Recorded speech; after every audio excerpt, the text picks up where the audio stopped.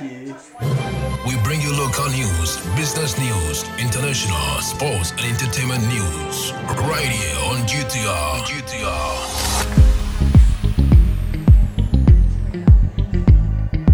Hello, good morning, and welcome to the Daybreak News on Ghana Talks Radio. Coming up this morning, NPP calls off September 2 runoff between Boakye Ejakun and Ade Nimo.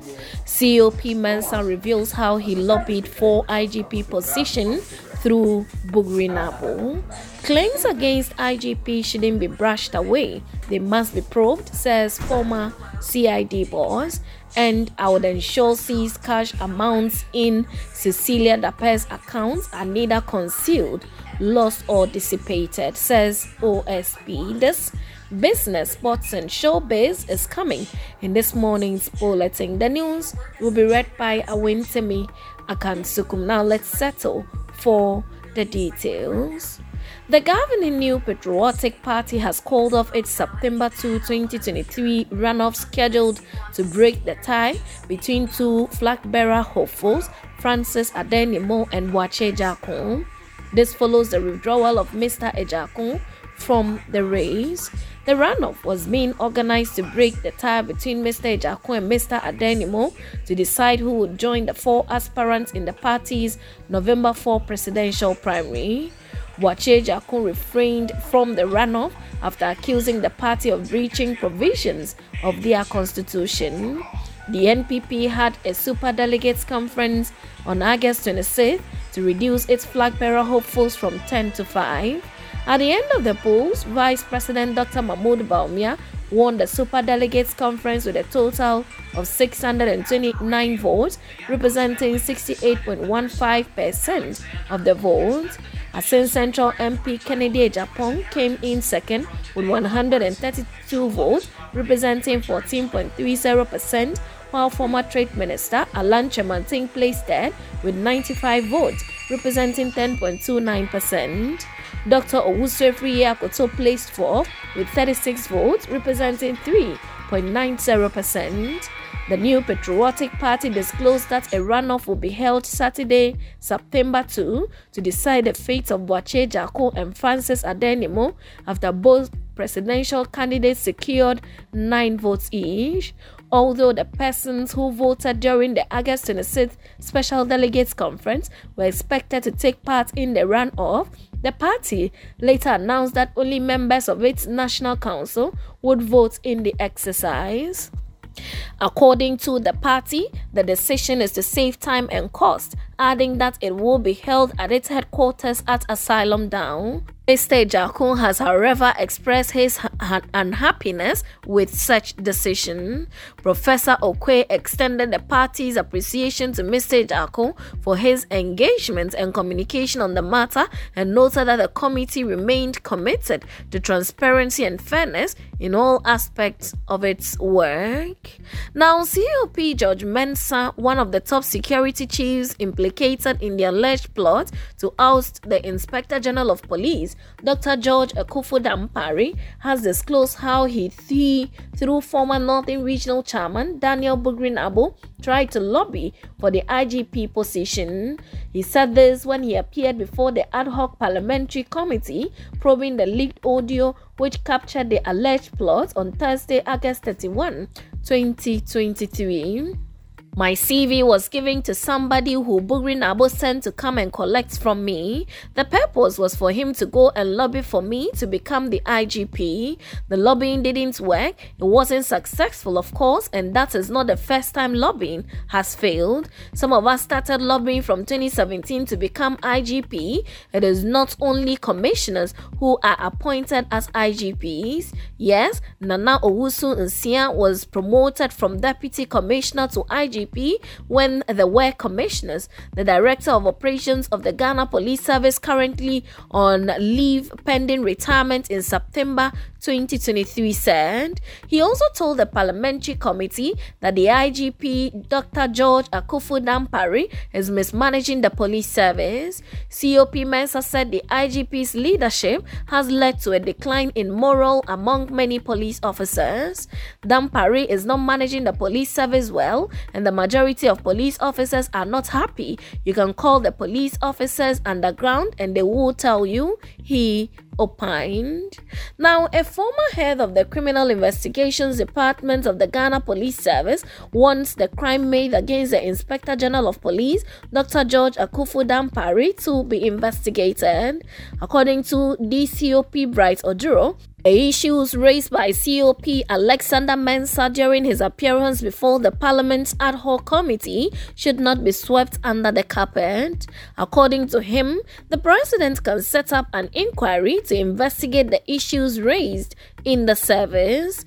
DCOP Oduro's comments come after the Director General in charge of operations, COP Alex Mensah, accused the IGP of not running the service properly. The police commissioner had appeared before the committee to respond to allegations captured in a leaked tape that he was supposedly a part of a plot to remove the IGP from office. According to COP Alex Mensah, 7 officers are unhappy with the IGP, adding that any independent investigation would affirm this claim.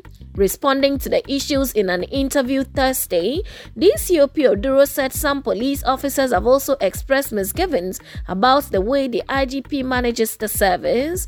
He added that there are quite a number of senior police officers who share the same sentiment. He asserted that other issues raised in the leaked tape to oust the IGP, such as the relationship between the police and the military, should also be given much attention.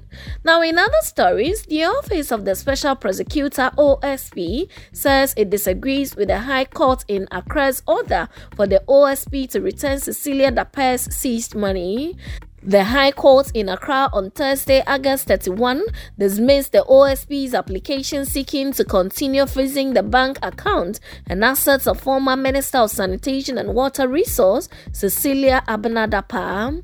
In a ruling, the court, presided over by Justice Edward Chum, held that the Office of the Special Prosecutor breached the Special Prosecutor Act 2017, Act 959, when he filed the application out of time. Aside from that, it was the conceded view of the court that the OSP was in doubt of the true ownership of the alleged tainted property found in Cecilia Dape's house, and hence failed to convince the court that the alleged tainted property were used in connection with a crime. It added that there was no justifiable basis for the OSP to exercise the power of seizure under Act 959. The court has therefore ordered the OSP to return the confiscated asset to the former Minister of Sanitation and Water Resources within 7 days from August 31. But in a response to the court's order, the OSP in a press statement said it respects the directive but disagrees with it because it is erroneous. Now, to some business this morning, government has secured more than 90% participation in the US dollar-dominated bond exchange and the alternative offer for the pension funds exchange. According to official results released by the Finance Ministry, approximately 95% of bondholders participated in the exchange of old bonds for new ones. Settlement for these bonds will now be done on September 4, 2023 instead of the initial September 1, 2023 announced. The Finance Ministry was seeking to restructure about 31 billion cedis worth of bonds. Government was seeking to restructure $809 million of US dollar denominated bonds worth of bids. The offer was launched July 14, 2022, but was extended on 2 occasions. The government said it is pleased with the result as a substantial majority of the eligible holders have tendered. This result is a significant achievement for the government to implement fully the economic strategies in the post-COVID-19 program for economic growth during this current economic crisis. The Minister of State at the Finance Ministry, Dr. Mohammed Amin Adam, told the media that with the result, government can say that it has concluded the domestic debt exchange program. Now to some sports, Ghana Women's Premier League champions Ampem Dakoa ladies have qualified for this year's CAF Women Champions League after beating Nigeria's Delta Queens 1-0 in the final of the WAFU B qualifiers in Benin City, Nigeria. The game, which was played in Benin City, Nigeria, saw Ophelia Sewa Amponsa score the only important goal of the game to ensure the Techiman-based side sealed victory. Amponsa headed into the net from a rebound in the 42nd minute of the game to register her second goal of the tournament, having also scored in the semi-final. The break saw Delta Queens see the majority of the ball and threaten on several occasions, but Ampem Dakoa were resilient at the back and kept their composure. Despite the late attempt, the Ghanaian side held on and secured victory to secure their ticket to play in the main competition.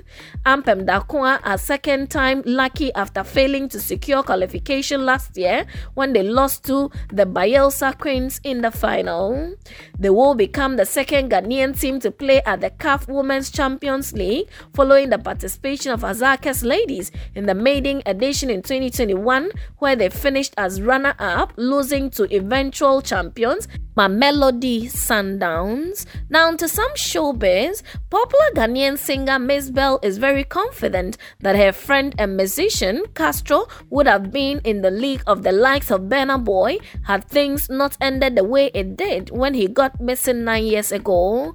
The 16 years hitmaker explained that Castro exhibited huge international potential and was on his way to making huge global exploit when he was unexpectedly struck by a disaster, ending his shine and dreams. Speaking during a recent interview with the media, she stated that just like Burna Boy, Castro equally had a strong appeal across the music genre and was evident in his versatility.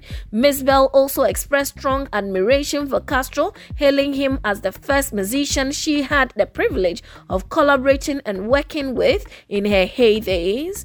Castro, whose real name is Theophilus Tego, was a prominent figure in the Ghanaian music scene before his tragic disappearance in 2014. His distinctive style and ability to fuse various genres such as hip life and azonto propelled him to stardom and earned him a loyal fan base. His hit songs like Seho and African Girls were anthems that crossed borders, establishing him as a household name, particularly for his unique voice, not only in Ghana but beyond. And that's it with the Daybreak News on Ghana Talks Radio. Don't forget to log on to www.GhanaTalksRadio.com for more of these stories and follow us, Ghana Talks Radio, on all social media platforms. You can also download the GTR app from your App Store or Google Play to listen. The news was read by Awentemi Akansukum, and I say thanks so much for making time. Good morning. Get it big, get it here. Listen to all your live mixes, live radio programs, and live entertaining and news package programs right here from GTR, Ghana Talks Radio.